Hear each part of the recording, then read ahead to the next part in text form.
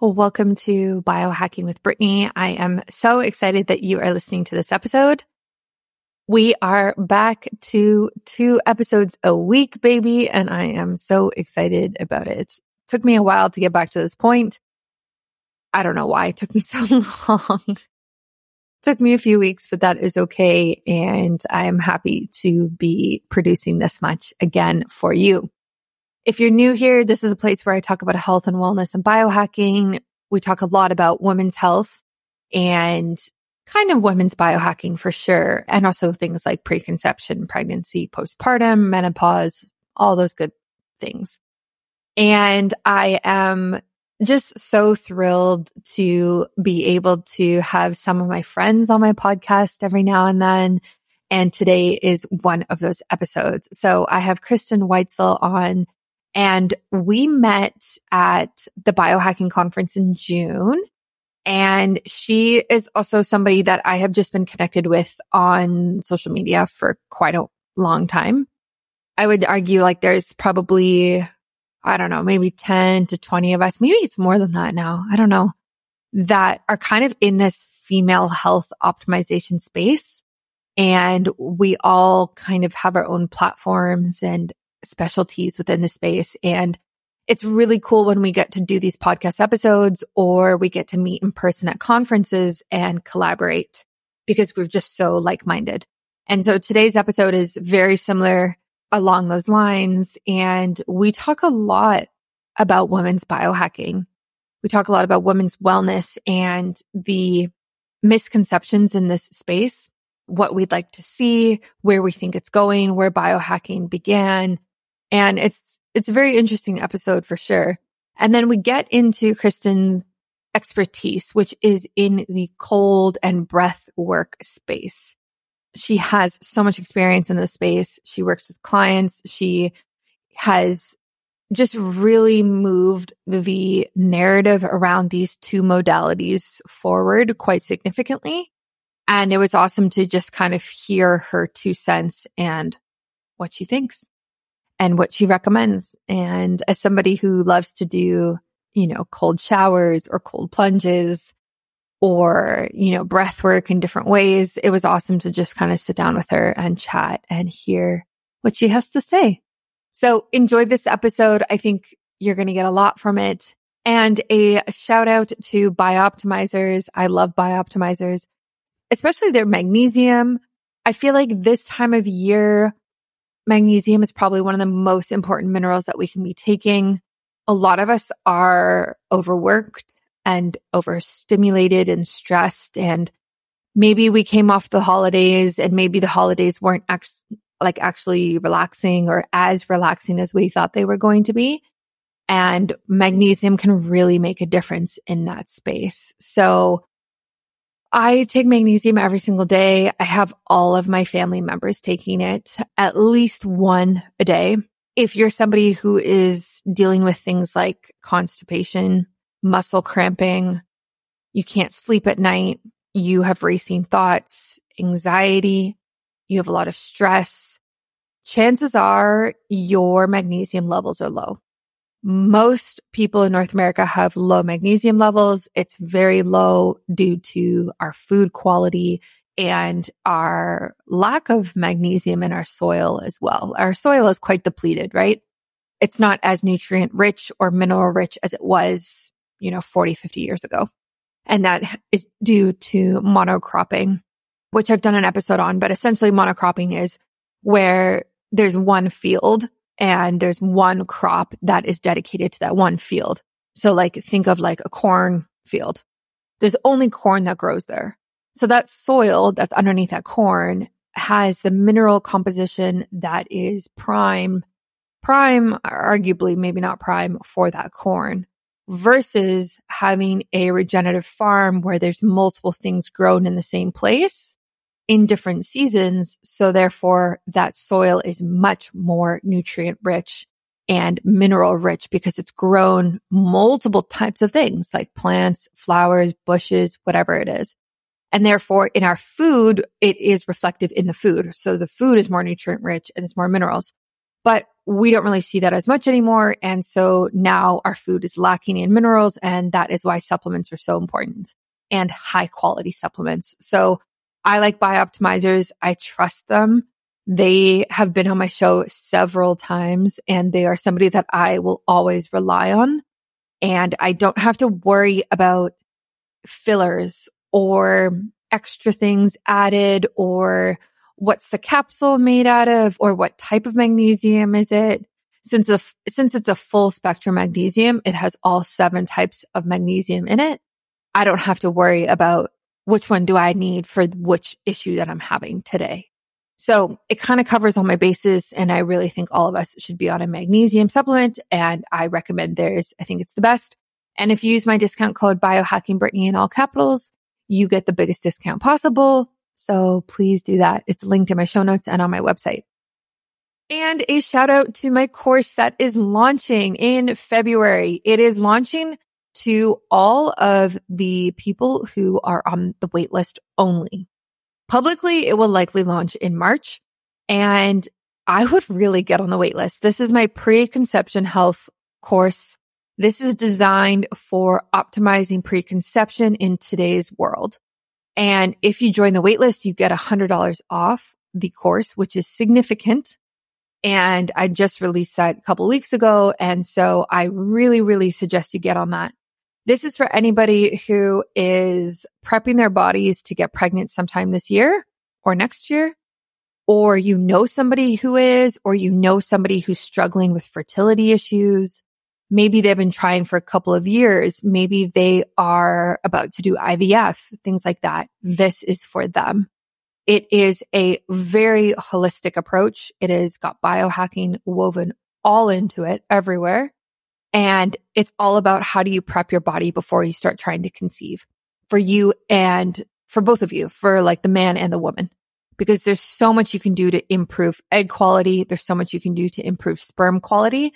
And I think it is an injustice to not take time to prep your body and optimize your health before trying to conceive, because studies have shown that the healthier you are before you start trying to conceive, the better your outcomes are. Like the more successful you are at conceiving, the healthier your pregnancy, the healthier your birth outcomes, the healthier the baby as well. So I suggest you get on that wait list, send it to your friends, whoever popped in your mind when you just heard this, who's like, oh yeah, they could actually really use that. Send that to them. Let them get the $100 off. This is the only time I will ever offer that steep of a discount. And it's because it's the early bird discount, and I'm looking for feedback. And I know there's been people on the wait list for a long time. So I just want to honor everybody on there. And enjoy this podcast episode today. I will be publishing another one on Tuesday. We publish every Tuesday and Friday. And you can join my newsletter, which there's like over 10,000 of you on there now. So that's really fun. I post a lot of fun things on the newsletter. Like I do a section on like biohacking in the news, and I link to any biohacking articles that have come out this week that I think are worth checking out. And I just link to a bunch of different things that I think are relevant. And enjoy this, and I will catch you next week for another one. Welcome to Biohacking with Brittany. Thank you for tuning in this week. This is an episode that is long overdue with a fellow female biohacker friend of mine, Kristin Weitzel. I have been following her on Instagram, and we have been connected on social media for quite a while now. And this is one of those episodes that we planned to do so many months ago, and then life happened. But here we are in the new year doing it, and I am so excited about it. She is a health and high performance maven. She is a certified fitness trainer and a prominent figure in the global breathwork and cold exposure space. So we're going to get all into that and female biohacking. So Kristin, welcome to the show. I'm so happy to be here with you, 2024 and beyond. And likewise, I think we've been attached and in the same circles for quite some time. And I remember like signing up for your newsletter so many eons ago and just being stoked that there was like more women in the space. Yeah, that's awesome. I love that.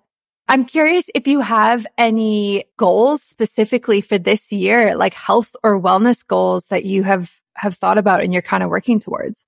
Yeah, I mean, that's really interesting. I think there's this notion of the big January push and the goal setting thing and I really just like to continue to set a new standard for what I may be doing, and then trying to hold that standard is enough. I think there's enough either momentum in it, but also work to do that.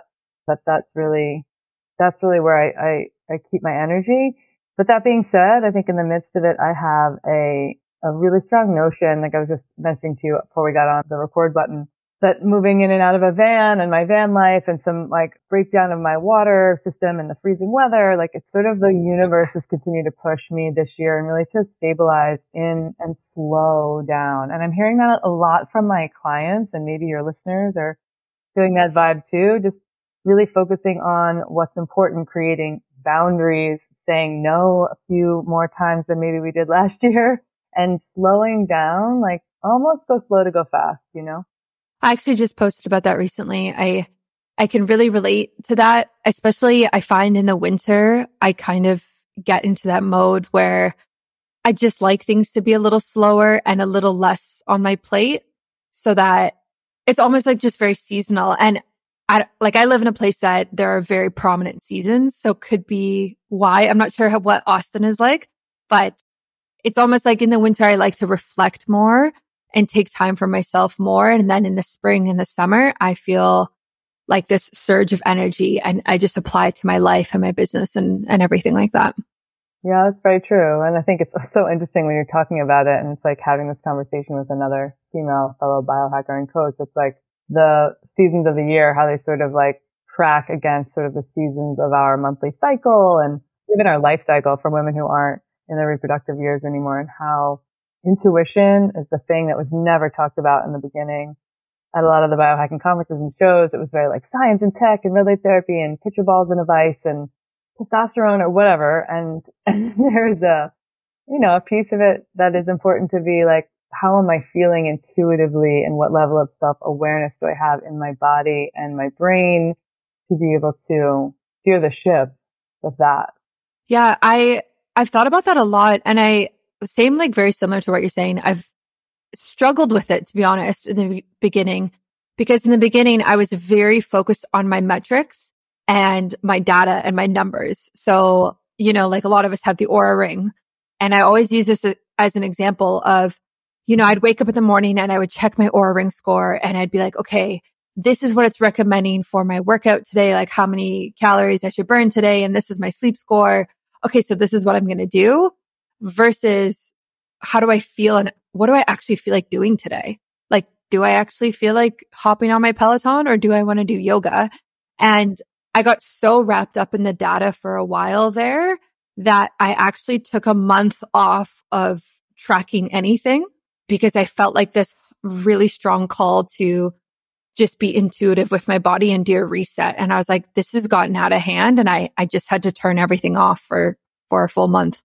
Yeah. And I think it's such a smart decision to do, especially after, there's a season for everything in general. And I think a lot of us have seen that with the Aura, or with the, I'm just about to go into a season though, where I'm going to have right now I just put on a new Garmin yesterday, and then I have a BioStrap coming to do. I'm doing a lot of testing with research companies and trying things out around emotional nervous system, either well-being or awareness, because it's so in my vertical with the breath and the cold. And so I'm okay, I took off my Aura ring for about 6 to 8 weeks. I was just tracking some tinnitus and trying to be anything with EMF. How do I just get rid of it for now and see if there's any improvements?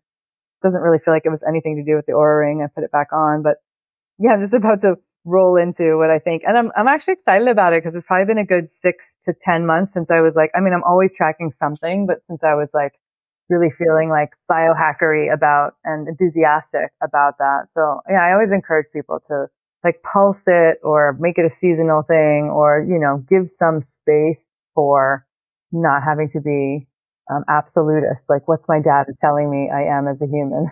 Yeah. There's a line where it becomes obsessive, and that is kind of what scared me a little bit and why I had to take a step back. And it doesn't mean you can't go back to it and you don't love the tech and the data. It just means there has to be an interplay between data and intuition. And the more you learn about your body and yourself, the better you'll be able to get at balancing that and really seeing that. Yeah, for sure. How did you originally get to biohacking in the first place? Like, were you into health and wellness first and then you found biohacking, or how did that happen? I was in, it goes back a lot of years now. It's like I was around when Dave was a Bulletproof executive and then sort of coined the term biohacking in the beginning. I was like following him adamantly then. And I I was a dancer for a lot of years as a young woman and then, or like child to young woman. And then I really got fascinated with like the way people were eating and dancing. And I saw a lot of people with body dysmorphia, a lot of women under eating. And I was like, I like food. If I'm going to like teach dancing ballet, how can I navigate the food system and what's nourishing to get better at the sport, if you will, and also be able to eat what I liked or be able to eat something, right? And so I started getting curious. I was like the 18-year-old kid with like a juicer in high school where people were like, you're a weirdo. And then I was like the butter coffee girl in my corporate jobs. People were like, you're even weirder. You're going to die. And it started with this book called Clean from Younger. And then I became a Mark Sisson just advocate, took his coaching program, and the primal paleo movement kind of took me to Dave. And I was always very lucky enough to have a partner I was with someone for about 12 years who's very much into the health landscape for his own life. And he was like an aggregator, researcher, Princeton grad, like tech guy. And he would just comb through information that I quite frankly didn't want to comb through. I would have, but and I'd come home for dinner and he'd be like, I spent 2 hours today doing this thing and I'm summarizing it for you over the dinner table. And it was just like having AI, but, but in a partner. It was so cool. So yeah, so I felt like I learned, a bit down and dirty, but also pretty fast and feverishly. I was interested in it. And, you probably saw it as well. It was like a lot of white guys and me in the beginning. Yeah. Yeah. Yeah. So much love. Like, so I love a white guy. I love all men. I love all people. But like, just in the beginning, I was like, feels like cause I was in a corporate job launching brands. Like I launched Red Bull in the United States and I was working in spirits and beverage and consumer packaged goods and really having some fun, but also all the while I was like taking all these certifications in nutrition and fitness and whatnot. And that just wasn't paying the bills at that point yet while I was learning. And in my corporate job, it was a very big boys club in beverage and consumer packaged goods. And so I was like, fuck, I'm leaving this one segment and I'm wanting to be in this other one, but I just don't feel like I fit in or I don't know how to course correct. And, Dave would always say that his audience has always been like heavily female, not predominantly, but heavily female. And I don't know if that was true in the early years, but certainly more and more now. Of course, look at how many beautiful women we know in the circles of a health optimization world. So. Yeah, mine's pretty similar. Like I joined the biohacking movement, I think it was 2018. And it was in those early days of Bulletproof. I'm buying all the supplements. I'm putting butter in my coffee. I started intermittent fasting every day, not understanding the negative side effects of overdoing it, like all the things. And very, very similar experience of looking around and only seeing older white men and being like, oh, like we don't live the same life. Like we are very different and I'm just following everything you say, but we're very different. So how does that make sense? And it took a while and it's better now. As you said, it's much better now because it's better. Yeah. I mean, it's so much better. And I think it took a year or so after that. And I think Dave coined the term in like 2012 or 2013 in his book about it. And then I don't know, whenever he always says it got into the dictionary as an official term, but it's like, yeah, it was lots of like people dying in cryo chambers and needle usage. And by needle usage, I just mean, people are injecting stuff and it was so sensationalized in the beginning. And, I think you may have had these moments as well, but I was like, I'm doing all this stuff and if it's wrong, I'm screwed. Yeah.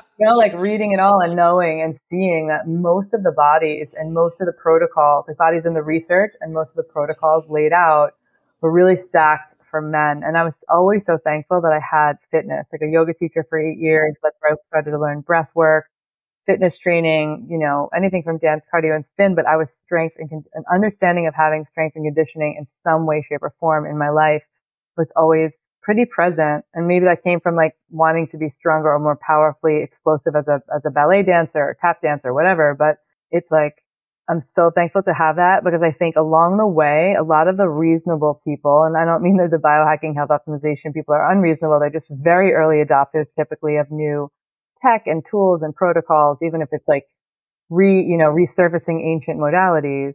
And this crew was like really crossing over to like where the fitness guys are. The fitness guys would say to you, like I was on John Welburn's podcast, Power Athlete, and he's down in here in Texas a couple times, and just like he's always like, I don't know what you biohackers fucking think. Like we've been doing this since the dawn of time. It's all it's ever was. Like just pick up some heavy shit, like, and it's beautiful. He's like an ex-NFL pro baller. Like he knows what he's talking about. And there's this weird divide, and sometimes with the males maybe in all of the health space. But like what I really noticed was like the fitness people were always there to kind of be a divining rod. Like maybe don't go too far off the deep end, or like checking in and being like, Kristin, that's cool.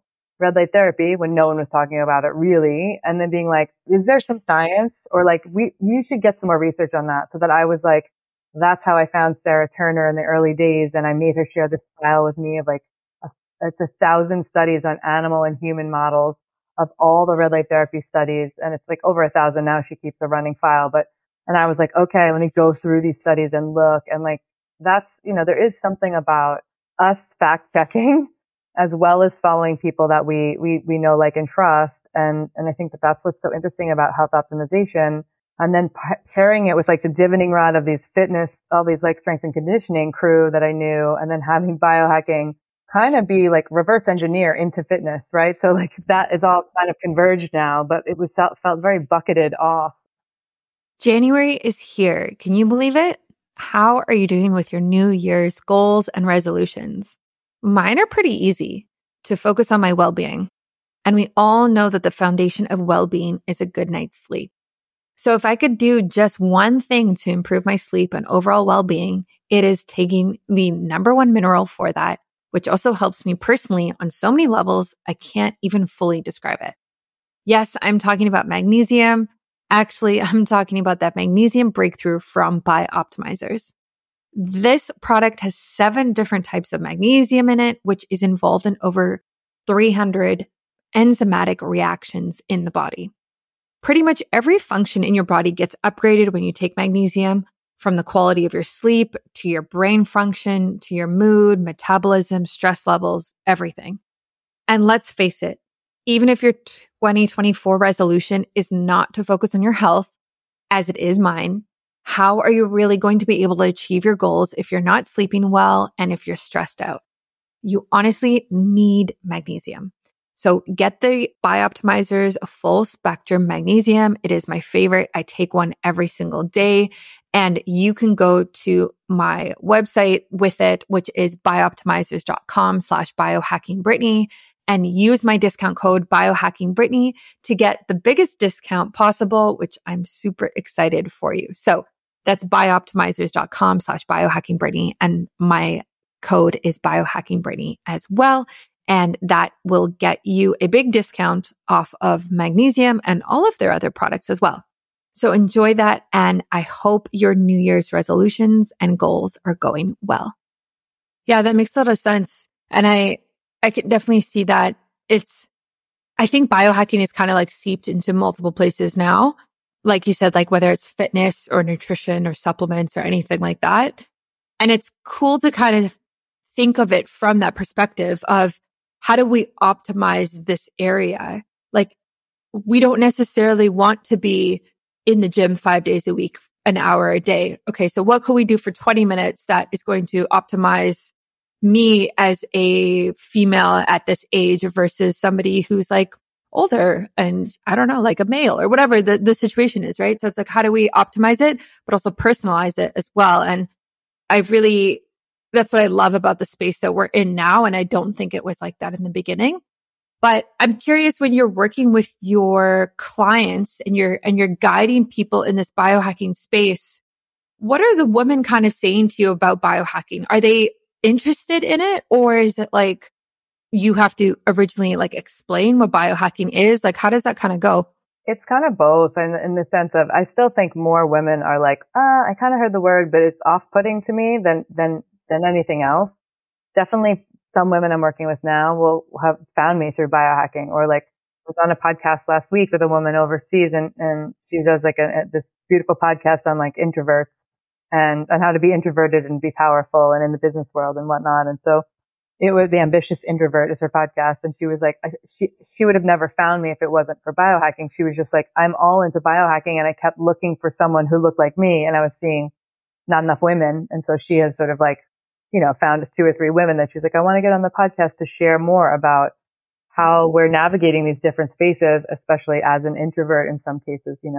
So I think women are wanting to know more about the term. I don't like turn away or shy away from the term biohacking. Many people, men and women, whoever, people will be like, nah, fuck that term. I'm not interested. It's like, it's here. It's not going anywhere. We keep hearing it over and over again. It's so much more in the mainstream now. Like, Hollywood actresses and on it goes. People are just like, biohacking, hashtag biohacking. Like sometimes I'm even like a little off put, like someone's, I don't know. You'll see something on social that's just really, who am I to say if it's biohacking or not? But it'll be like making a peanut butter sandwich, and they're like, biohacking. It's just, I'm like, does anybody even know what we're talking about anymore? Or is it just like an on-trend term? And then plenty of women don't really like, I don't want to say they don't acknowledge it. They may say, some of my clients will be like, this is my biohacking coach, and they embrace it. And then other women are just like, this is my health coach, and we're just working to like optimize my well-being, or they're just not interested in the semantics of it. So yeah, it's about knowing my audience and just getting them the tools, right? Getting them the low-hanging fruit, getting them the tools, examining what their specific bio-individual case is, and then layering in the things that are going to make the biggest changes effectively and efficiently. I think that's fair. I think, yeah, I have very similar opinions I know there are some people who don't necessarily like the word biohacking, but at the end of the day, I don't think it matters. Yeah. And you can say like health optimization, go for it. It basically means the same thing. It's just more of a mouthful. And so I just kind of stick with biohacking, or I guess say both. I think the word biohacking in itself sounds very masculine, like the letters that are used in it. And so I think that's kind of why it's a little off-putting for some women versus like self-care or wellness. And you're like, like I see these people online, like same thing, like all of these girls talking about like their Oura Ring scores. And I'm like, okay, this is biohacking, but like, we'll call it wellness. It's fine. I don't care. Yeah. As long as you're doing it. It's so interesting that even just the way that you like phrase that, in a sense that it's just like, this is biohacking. People may hate the word, but what's interesting to me is like, it's stopped people in their tracks enough. It was like, maybe it was on the fringe and the bleeding edge enough for a while, but the word stops people in their track enough to listen. Whereas if we talk about health and wellness, like even when you market down ads in your marketing, it's like health and wellness is a landscape that's way too big to market to. You can't be like just health and wellness. It's so overused, those terms, especially in female circles. And then you look at women's health, and that people see women's health, and everyone, including females, are like, that's boring. It's just going to be, some doldrum of some thing I'm not interested in. And trying to refresh it, I wish there was a word in the middle or something new. Like, I think that it's done its job, the term, to be, have a little scandal edginess. Just people to be like, oh, what's that mean? Let's talk more about it. I sat down with Natalie Ellis in the early days of her podcast. She's the Boss Babe, the founder of Boss Babe. And she was like, well, tell me what's biohacking and what's all the stuff that you're doing. Right. And then we all come full circle as like a community of women, where it's like years later and she's like all in on that, and now having a baby and trying to keep herself healthy. And it's just beautiful to see that. Again, like you said, whatever you call it. Yeah, exactly. Yeah. I think that makes a lot of sense. Do you think there are other misconceptions that people might have, women or not, about the biohacking space and the biohacking world? Yeah, I think that there's a little bit of like stigma. Some of it is like, oh, super nerds or what have you. I think also there's, in the biohacking community itself, we feel like the whole world is doing this stuff, and we haven't even scratched the surface. And that's, we're doing a lot of, in my opinion, we go to these conferences, and even once I've spoken at all the big conferences for the most part, or worked with them, or done, breathwork or cold exposure at them. And it's, even in leading so much in the space, sometimes I'm like, I'm preaching to the choir. The people now who even are attending this are already bought in. How do I get to other segments? How do I get to other people? I'm speaking at a few different conferences this year that are just like out of that landscape. And like a few years ago, I went and did work with Wild Health at their sort of on-site for their team and their whole, like their inner circle, if you will. It's like very different kinds of people and doctors and medical. But that was really beautiful because they were trying to stretch to be like more biohacking and more really talking about rewilding lives in nature as well as some of the tools that existed. And those can be the most refreshing conferences if you go with an open mind to have conversation, because of course there'll always be some person who's called, hey, I'm going to call bullshit on this thing that you have. Let me talk about it. Or I don't understand and at Wild Health, at least it was like, I was like talking about amp coil with the guy who was talking about the Tesla coil and like, bioenergetics, and like there's conversations that are really rich and beautiful and like this convergence of our, let's just say our two worlds, but there's so many more of those worlds, right? It's like I did a presentation for the women auto collision, people who own like auto collision centers that are females.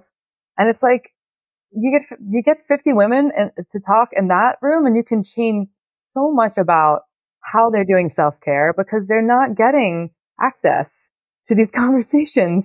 I took my breath and cold exposure. Sherpa Breath and Cold is the one brand that I have that I do breathwork and cold exposure for performance athletes and for teaching instructors how to be, coaching these modalities, facilitating in circles with breathwork and cold exposure or ice baths in a way that is safe and effective and just like well fueled. And I took these practices to 50 dancers and this beautiful choreography duo who does all the choreography and creative direction for Kim Petras, and just leaned into 50 dancers understanding in a weekend how they can breathe better for live performances. How they're this is the creative directors for Ariana Grande. Like, this, no joke. And it's like, how can we infiltrate? But they're underserved. Like, I know it sounds like, well, Ariana Grande's famous. Ariana Grande's not there. It's a lot of her dancers, her choreography, creative direction team, people who aspire to work with her. And they get a chance to learn and apply breath and cold tools to change their lives, how they perform, their stress, their anxiety, and how they see themselves in the mirror. How do we get to more of these communities so that we can, so we can shake the trees and be like, cool, it's not just us preaching to the choir. 5 years, 6 years, I've been speaking at conferences now, and it's like beautiful. And I see all my friends. It's like old home week. So sometimes I think, or now is the time for us to branch out. When I was looking to prep my body for conception, I was looking to do some sort of cleanse or program in order to become as healthy as I could. I understood that there was a lot I could do to improve egg quality. I knew there was a lot my husband could do to improve sperm quality. And I searched online and found very little. And I was surprised because I really wanted to take a proactive approach to conception, pregnancy, and birth. I didn't want to go down the rabbit hole of randomly starting to try to conceive and then not be successful and then try to do all of these random hacks and be healthy and go at it from a scarcity mindset. I really wanted to be proactive and preventative. And so in response to what I didn't see, I have created my own course of everything that I have done, I have helped my clients with, and I can help you with as well. This is my course called Baby Steps. It is the preconception health course designed for you to be successful in getting pregnant today in today's world. It has everything that I did for my 90-day cleanse, which is 90 days of really small, healthy habits every single day for you and your partner that help you optimize your health and help you with those parameters that I talked about improving them. Things like sperm quality, egg quality, and everything like that, even regulating ovulation and really just setting you up so that you can be as healthy as possible. In my course, I talk about the biohacks that help with conception and fertility, things like sauna therapy, castor oil packs, acupuncture. I also talk about the right nutrition in this time. As a nutritionist, I have a lot of experience in this space. I talk about the right supplements and what to look for, and exercise and workouts and sleep and stress management and lifestyle. And then I also talk about toxins and how do we detox our home and our products, and how do we ultimately become the healthiest versions of ourselves before we start trying to conceive? Or if we have already started trying, how can we still get healthy and create better outcomes and more success?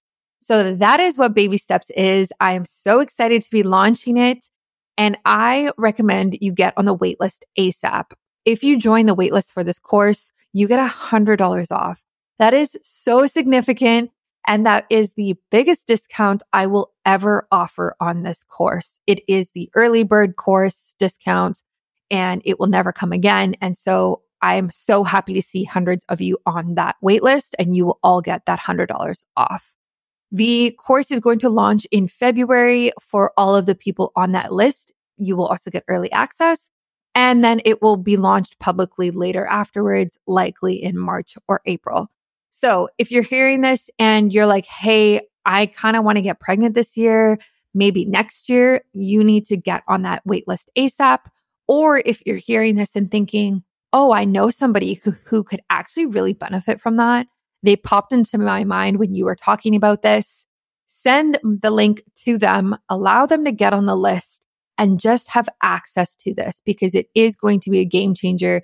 And we need more people talking about preconception health and being proactive about our health in general. So that's Baby Steps. It's launching and I am so excited about it and cannot wait for all of you to get your hands on it. I love that. I love that so much. And that's so encouraging just to think about how far our reach can go. And I think something that was really beneficial that I learned when I went to the Biohacking conference in June, I think it was June, I met a bunch of the women in this space and everybody has their own expertise and passion, right? So it's like we all care about biohacking, but we apply it or there's a certain modality within it that we love. And that was really cool and interesting because a lot of the things that people are experts in, I am not an expert in. So even like talking with you, you're an expert at cold exposure. I am definitely not. And so it's so cool for you to be like, okay, how do I take this expertise and apply it to a population that isn't hearing this same narrative day in and day out? And I think that makes a lot of sense. I would love for you to quickly plug the conferences that you're speaking at this year, because I'm super curious what you think is kind of worth going to for 2024. Yeah, it's like not great because I don't like the one in LA. I don't remember the name of it. It's more of a medical community. Okay. They just extended it to 4 days. I can pull and then and chat with. I think doing anything with wild health is always great. I'll be at some of the old standbys. You know, I will go to the biohacking conference and now it's in Dallas. It's nearby and I will go there. The challenge with that also is like there's this thing where the biohacking conference is the same week as KetoCon, and that's like the whole, you know, choose your own adventure. Do you go back and forth? Do you not? Like, how is that? I work with a bunch of brands, and so that will be an interesting challenge for all of us to kind of skate when that happens. I don't know about people, if anyone's doing things overseas. I tend to think that the ones that are like a bit more changing life and destiny, or the ones that are, I just went to A4M. It was really interesting to be there. I think it's not very biohacker friendly in the sense of like your own self-care. It's not there. Of course, there's a ton of things to see and people to meet, but it's because it's 4,000 people plus and vendors and all of it. It's like they said they're moving it next year. So to go to a different location, but in Vegas, in 4,000 people in like a junk light ridden, you know, ballroom. It's just not, I didn't like that part. I didn't feel great about that. It's not like I didn't love the show. It's just, it's awful for your health. And that's just ironic to me. I think Health Optimization Summit does a good job of trying to put it in a venue that's a bit more like getting some light from the sky, light and the air and paying attention. I know the guys in Finland at Biohacker Summit always do a great job about varying the venue and having outdoor stuff. So I think some of those biohacking conferences, especially the one in Finland, like overseas, they do a couple extended, like smaller 1 or 2 day events. I did one in Amsterdam last year. I think those are really great because you also get an international perspective. So it's like if you're sure, you want to go to 1 or 2 big ones this year that are the biohacking shows, great. But I think even on the rise of plant medicine, it's another one in Vegas, like the whole plant medicine community. Yeah, I'll send you a list of the 4 or 5 of them. That names are all escaping me right now, but like it's nice to branch out and start to see what's touching the health landscape, but isn't holistically. And then random things come up, or not so random in some cases, I guess, where the Women's Collision networks called me, and Women in Collision, and said, come and do a presentation at our, for our crew. And then I'll have a lot of corporate chains call me when they're doing their like kickoff meetings, or they're doing their like opening, or if they're doing a gathering, to be able to come in and do breath and cold. And that starts sort of the spinning, or the landscape is open then to be like, hey, what else could we talk about? Versus like, doing a weight loss challenge. Cause there's always HR departments that are wanting to support their staff, but they don't know how. And I'm like, hey, how do we get, standing desks in here, or ways for people to breathe and just understand that it's like 5 minutes. They can change their whole day and how they feel. So I think that's what we need to weave, is a bit more into the corporate culture. People are not feeling great about themselves these days. Absolutely.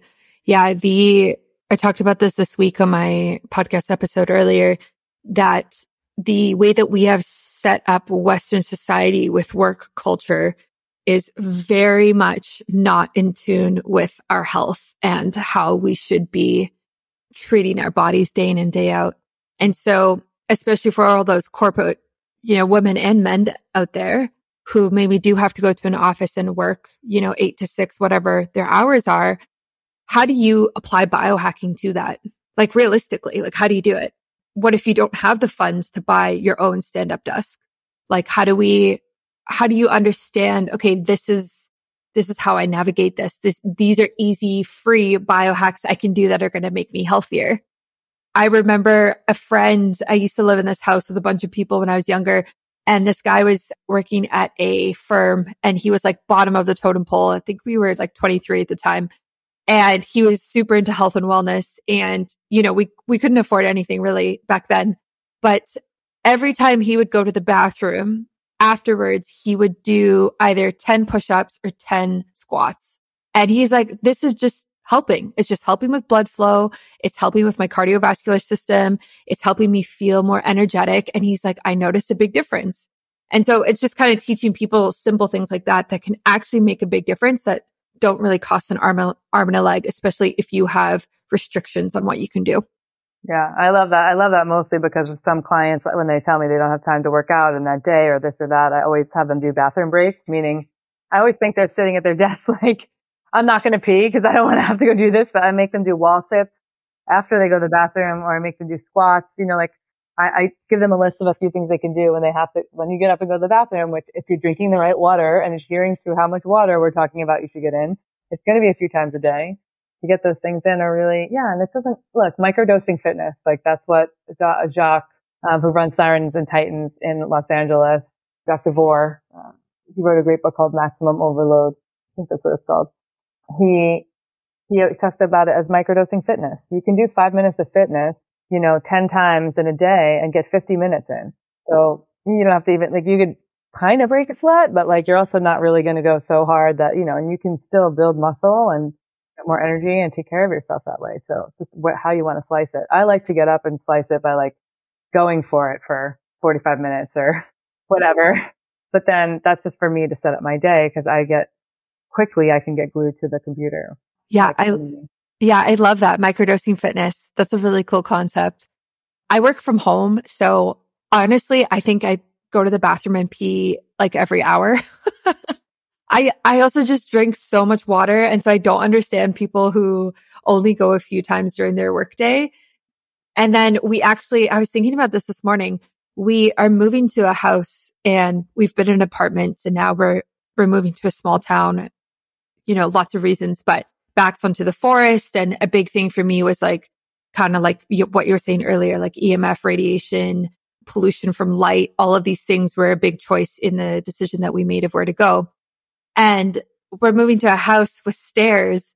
Obviously, there's stairs at the house.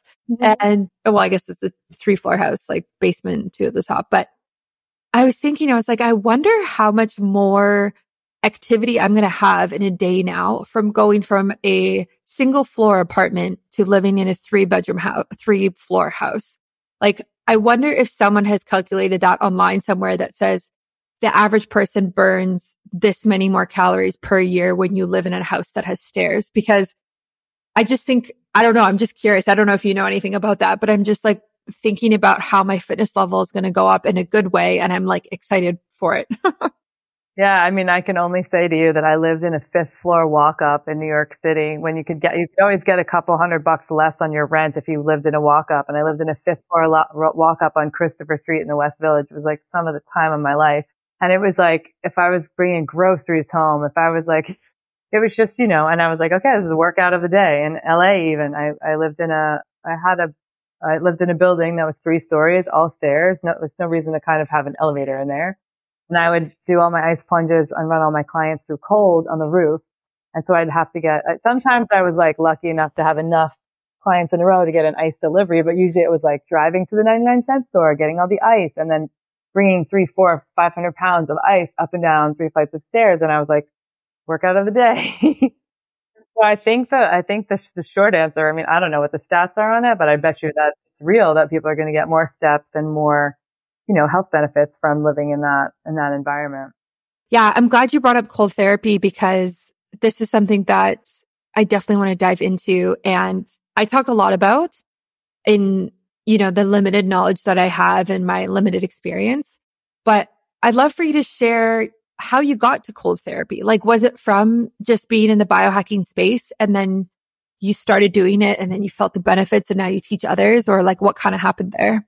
Yeah, it sort of felt like, I mean, the cryo was kind of like floating around and it felt like in a very separate vertical in some way. I think I had this conversation on a podcast recently I haven't talked about a lot, which was just like going to a birthday party of my friend Rebecca when I was 11 in school. And I was like, I'm a night owl, because whether that's true or not. And my dad was like, I'm a night owl. So then you learn as a kid, like, I'm a night owl too. I'm going to be like my dad. But I went to this party and I said to her, I hate getting up for school in the morning. It's like, not even that I don't like school. I just hate getting up. I'm so groggy, whatever. And she's like, I've been trying this thing lately where I splash cold water on my face and it helps me wake up. And for a year after I was like, I'm going to try it. Like, it's so hard. Let me just try anything. And I would like go into the bathroom and I'd splash cold water on my face. And that never connected the dots to like me getting in an ice bath now, really, until now I look back being like, I thought to myself recently, when was the first time that you knew beyond a shadow of a doubt that cold physiologically shifted you? And that would be like the first moment, is that year. And then later on, I was doing a lot of Korean spas, Russian, Turkish bathhouse, shout out to Boris in New York City, all these places, and like interesting cultural crossover in some of these, and getting in cold and not knowing how to use the tools well, right? There's no absolutes, okay? You can have fun, you can go in for 10 seconds, you can do whatever you want, but I was getting in there being like trying to get to 30 seconds, not understanding correlation of nervous system and breath to how I managed cold, and not understanding at all how it necessarily, I knew it made me feel good, but I didn't know how it was kind of training me to be more resilient, and I wasn't actually building protocols to get better at it. And so that was a lifelong thing of going to these spas and stuff in my early, like from 19 years old to 20 something years old, I was like doing all this. And then later on, it wasn't really bubbling up in biohacking. I just got really curious about what people were doing in sports performance and why. And then I heard about Laird Hamilton and Gabby Reese doing these things, these weekend events at their house. So I don't know if you know who Laird and Gabby are. He's like a big wave surfer, super famous. And his wife is like this stunningly beautiful pro volleyball player, ex-pro now. She's retired, but they have a beautiful family, and they're like, Laird is pretty much like a 14-year-old boy. So he's like in the sauna on the Airdyne bike, cranking it out with like pot holders. He's just like crazy surfer. And it had a lot to do with breathing as well, because surfers traditionally would carry stones underwater to be able to hold their breath long enough. Because when you get housed by a wave as a surfer, you're like, you could be tousled underwater for minutes. And so you need to hold your breath to survive.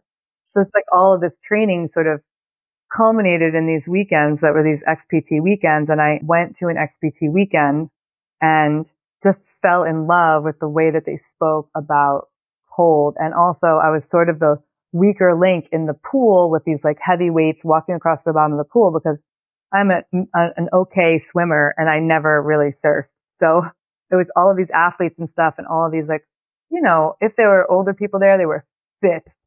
And so I was like, oh, I'm the weakest link in the pool. And the second day when we were going to do ice baths, I was like, I need to hold my weight, because like you're only good, if I need to be good at something in this crew, right? It's a little competitive spirit.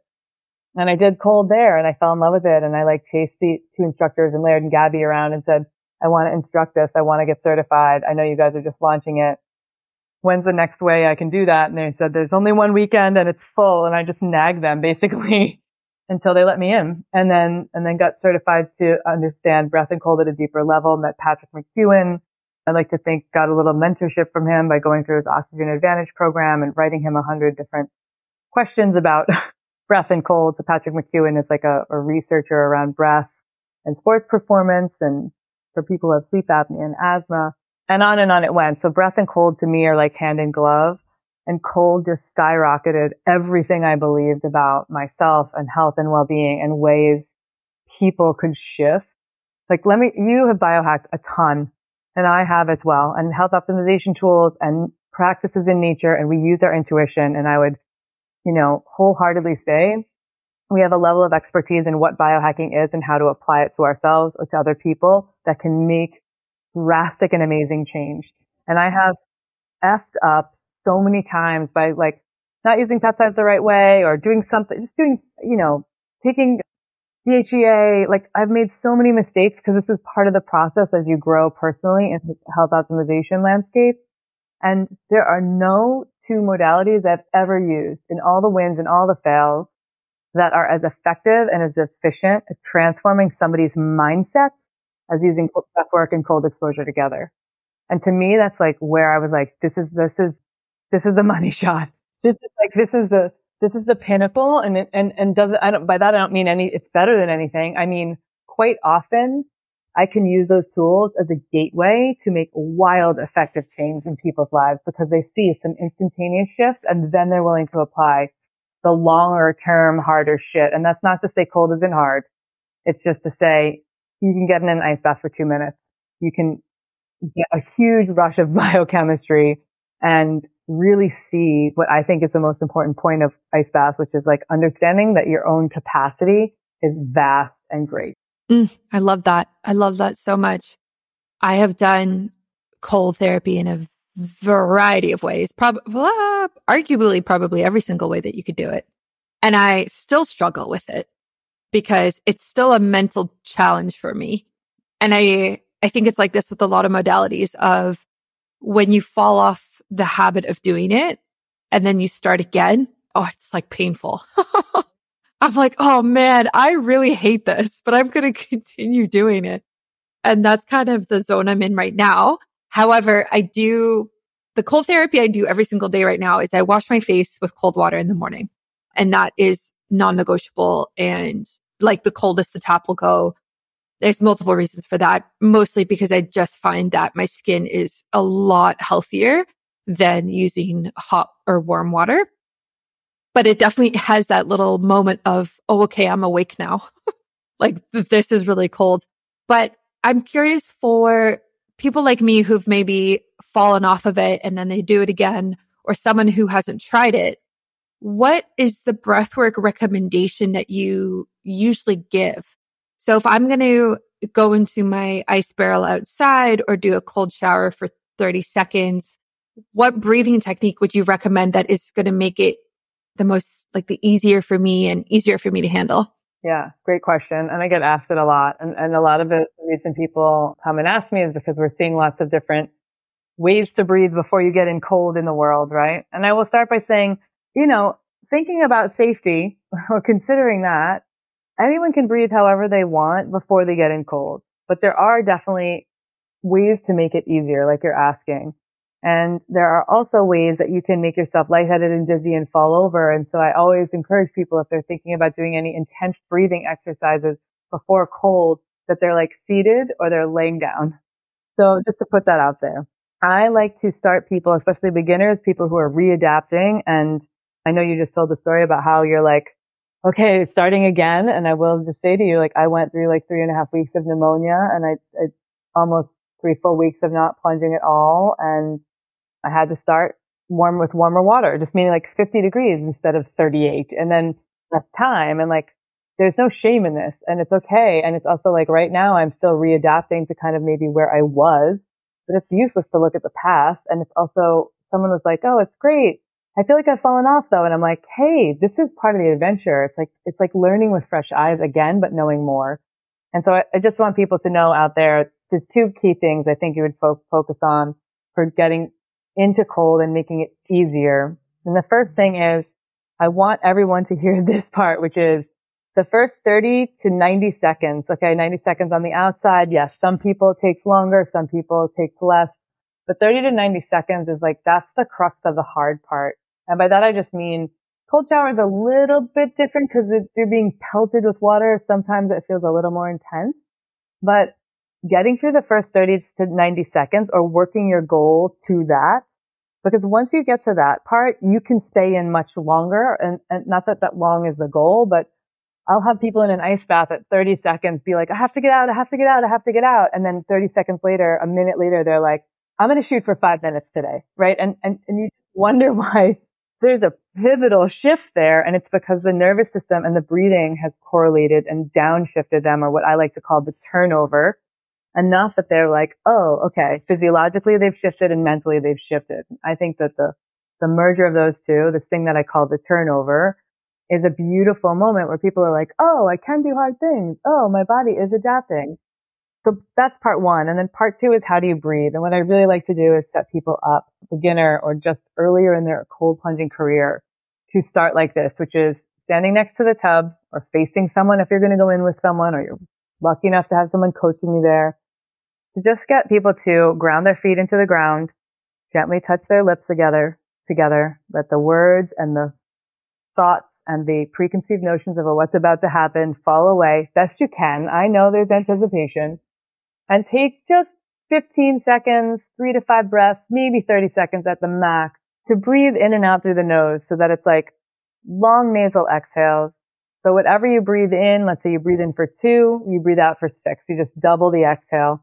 And mostly people aren't listening to me when they're next to me on the, like at the tub, because they're freaking out or they're nervous or whatever. So all I just tell people is nasal breathing, longest nasal exhale of the day, without hesitation or out expectation, best you can, step into the water. And that, to me, that's what it's about. That's what life can be about in some way. And stepping in and then getting all the way into the next, if you're getting into an ice bath or a body of wild swimming water, etc. Because you want to get the body submerged, so you send the signal for it to regulate faster, for you to be adapted in that moment. Again, you're not going to stay in the water for 20 minutes. You're deliberately going in for a few minutes, and maybe it's just 30 seconds. And 30 seconds can be a win. But once you hit 60 or 90 seconds, there will be a physiological shift where you go, wait a minute, why did it just get easier?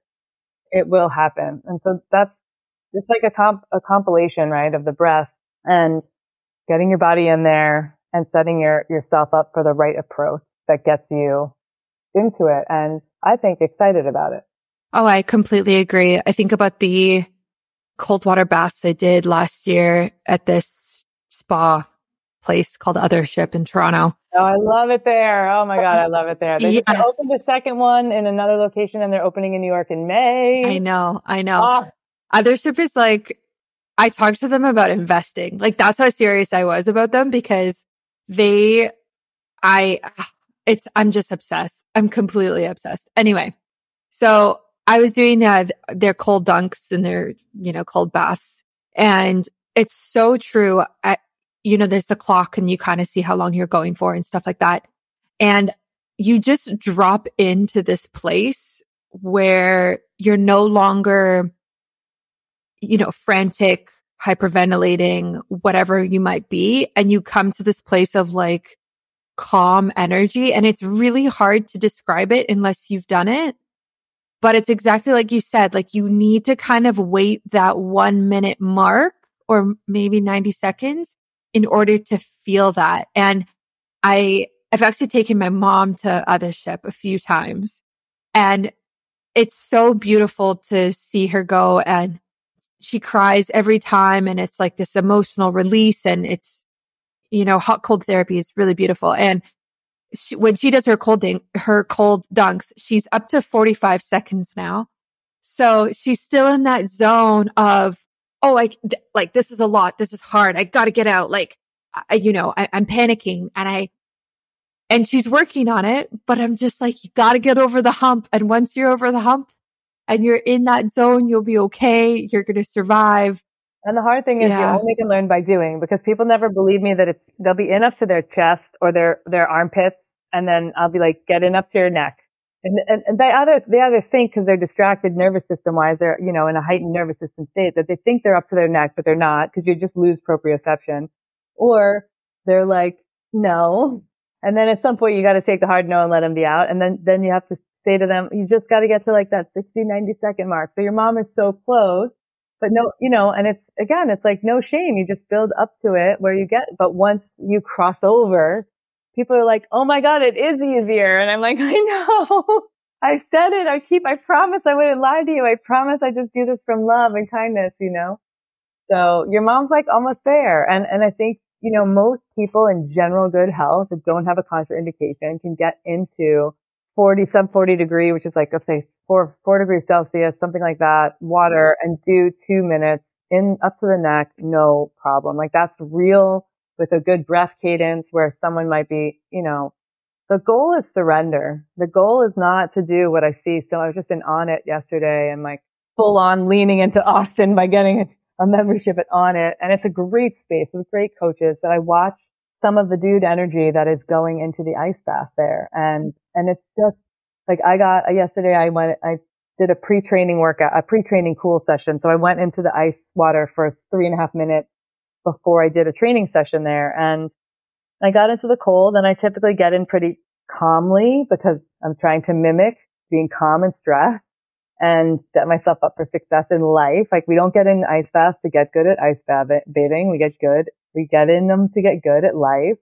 And so I got in calmly and I stayed my 3.5 minutes. In the middle of my 3.5 minutes, somebody got out of the little like you shower off, before you go in.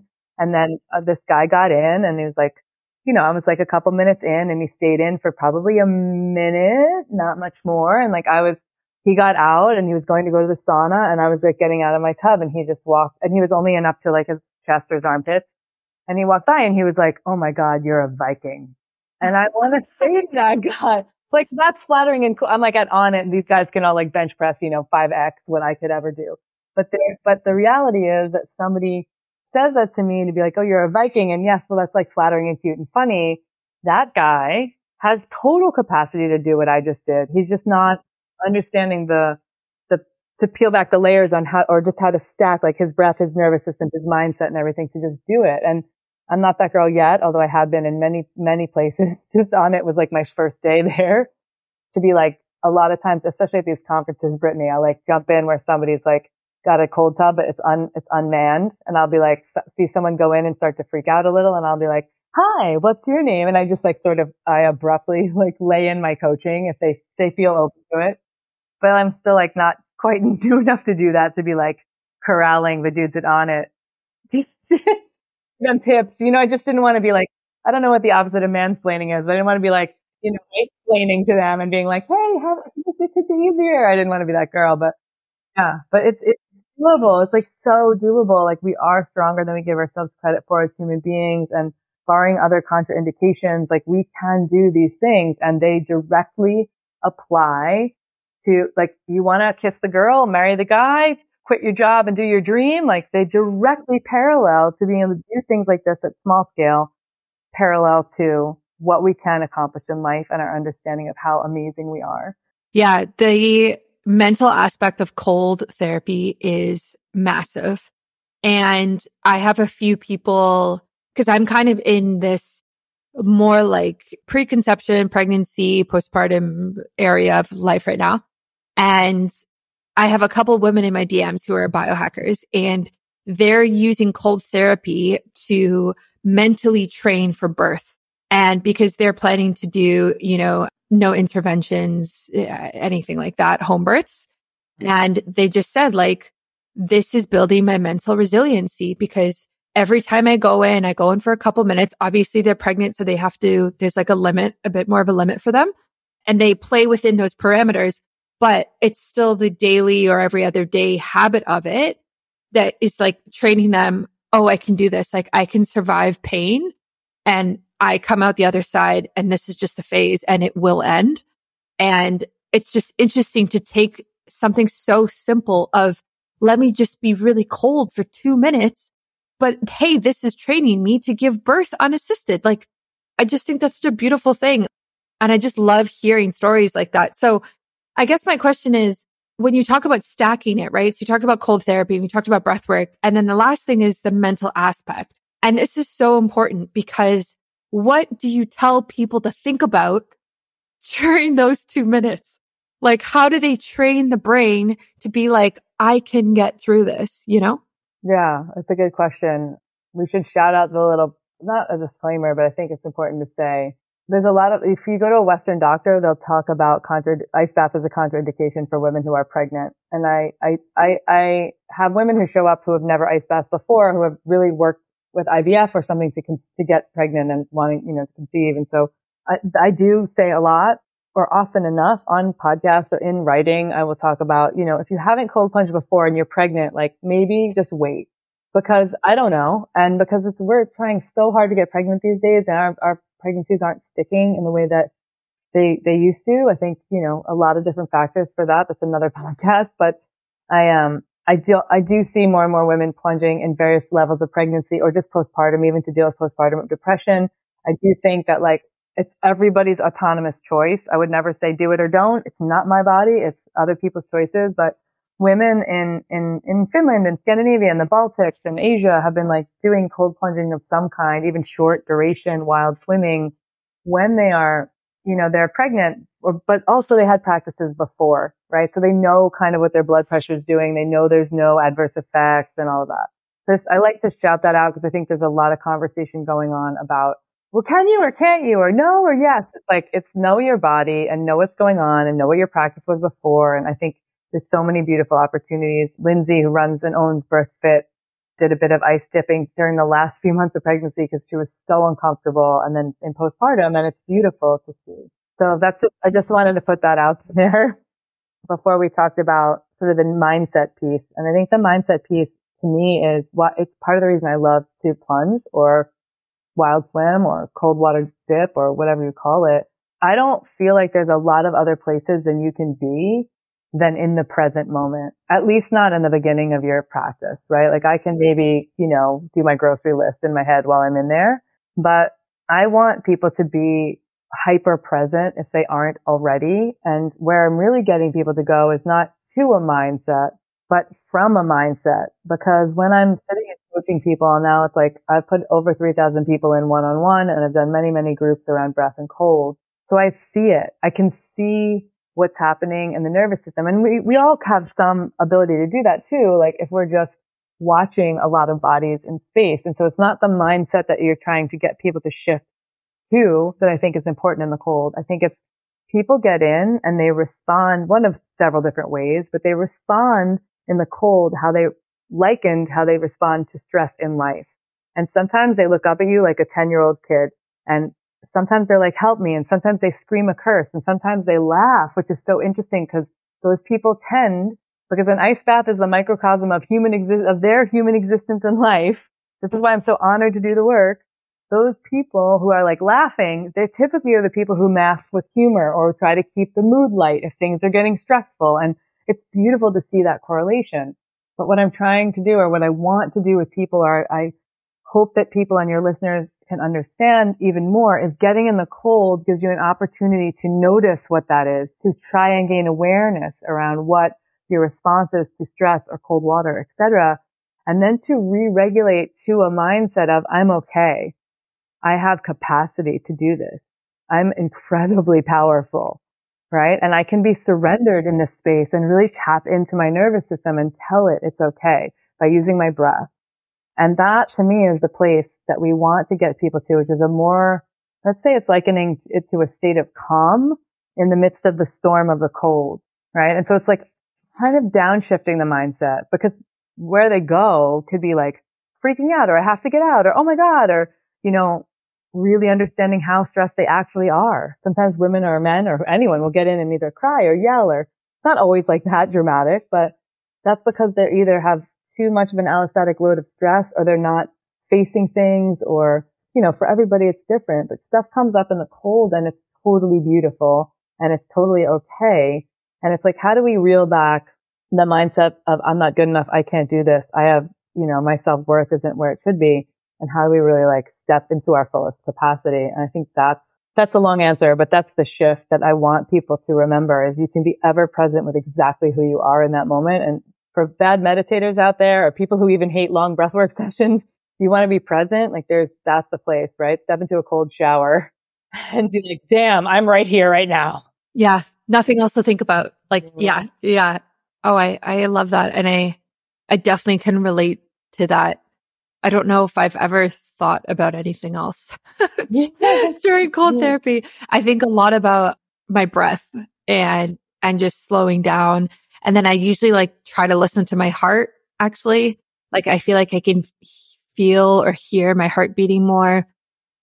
And there's tracks out there, like there's music people like to listen to, and then Othership actually has an app, and they have, I think it's 25 or 35 tracks that are guided cold plunges. I recorded 6 of them with Othership, so I'm on the app. Nice. People can plug it in and listen and be like, all right, here we go. I'm going to listen to Kristin tell me what to do for probably 5 minutes. I'm telling you what to do, and 3 minutes you're in the cold. And it's not just me, right? You want to find different guided breath work and cold tracks that, appeal to you. So there's other practitioners there that I know and love. And yeah, it's what I like about this breath and cold community. We feel pretty interconnected and non-competitive. And it's like you talk about Othership, and Robbie Bent, who's the founder, is just an epic man with a beautiful story. And yeah, I love to see good things happen to good people and growth of getting people into heat and cold and breathing in a way that serves them.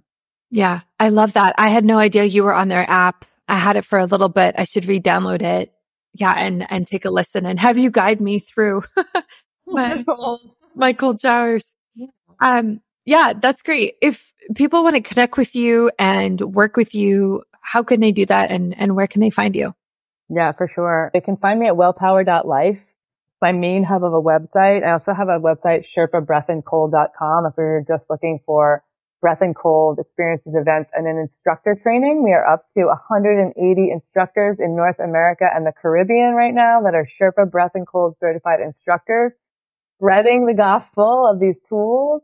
But none of us are out healing others. We're just providing the education to people and coaching and facilitating so that people can heal themselves. And that's what I really love about these tools. And then for women who are listening, I have an online group coaching program called Warrior Woman Mode, and it is 10 modules all around biohacking and a monthly call with a group of incredible women. We have a retreat coming up in April, so I'm very excited about that. We're going to do blood work, talk about labs, and 20 of us will go off into the mountains of Colorado and just, throw ourselves into cold and really enjoy the time together talking about biohacking and sleep and everything we need. So they can find me there. And the last place is Instagram, biohacking.breath.cold. That's where I share all the silly antics as we all do and try not to take myself so seriously. I love that. And that retreat sounds epic. Good job. I'm doing it with Lauren Sambataro. We actually I announced it to the group, but I haven't even announced it really publicly yet. So you're getting the scoop right now. Good. No, that's great. And I love to see you guys collaborating like that. That's just such an awesome combo of both of your expertise. Thank you so much for coming on the show. This was awesome. And I just feel like I just learned so much from you, and we also just have so much in common. So I really loved this episode. For sure. Thanks for making the conversation great. And I'm so glad we're connected, and I can't wait till you come to Austin and we can kick it. Yeah, absolutely. Thanks for listening to another episode of Biohacking with Brittany. If you're interested in finding the show notes or the sponsors for this episode, you can do so on my website, which is biohackingbrittany.com. Remember to follow me on Instagram, where I'm most active. My handle is @biohackingbrittany. And if you're interested in working together and you want to email me directly, you can do that. My email is info@biohackingbrittany.com. And I look forward to hearing from you and having you tune in next week.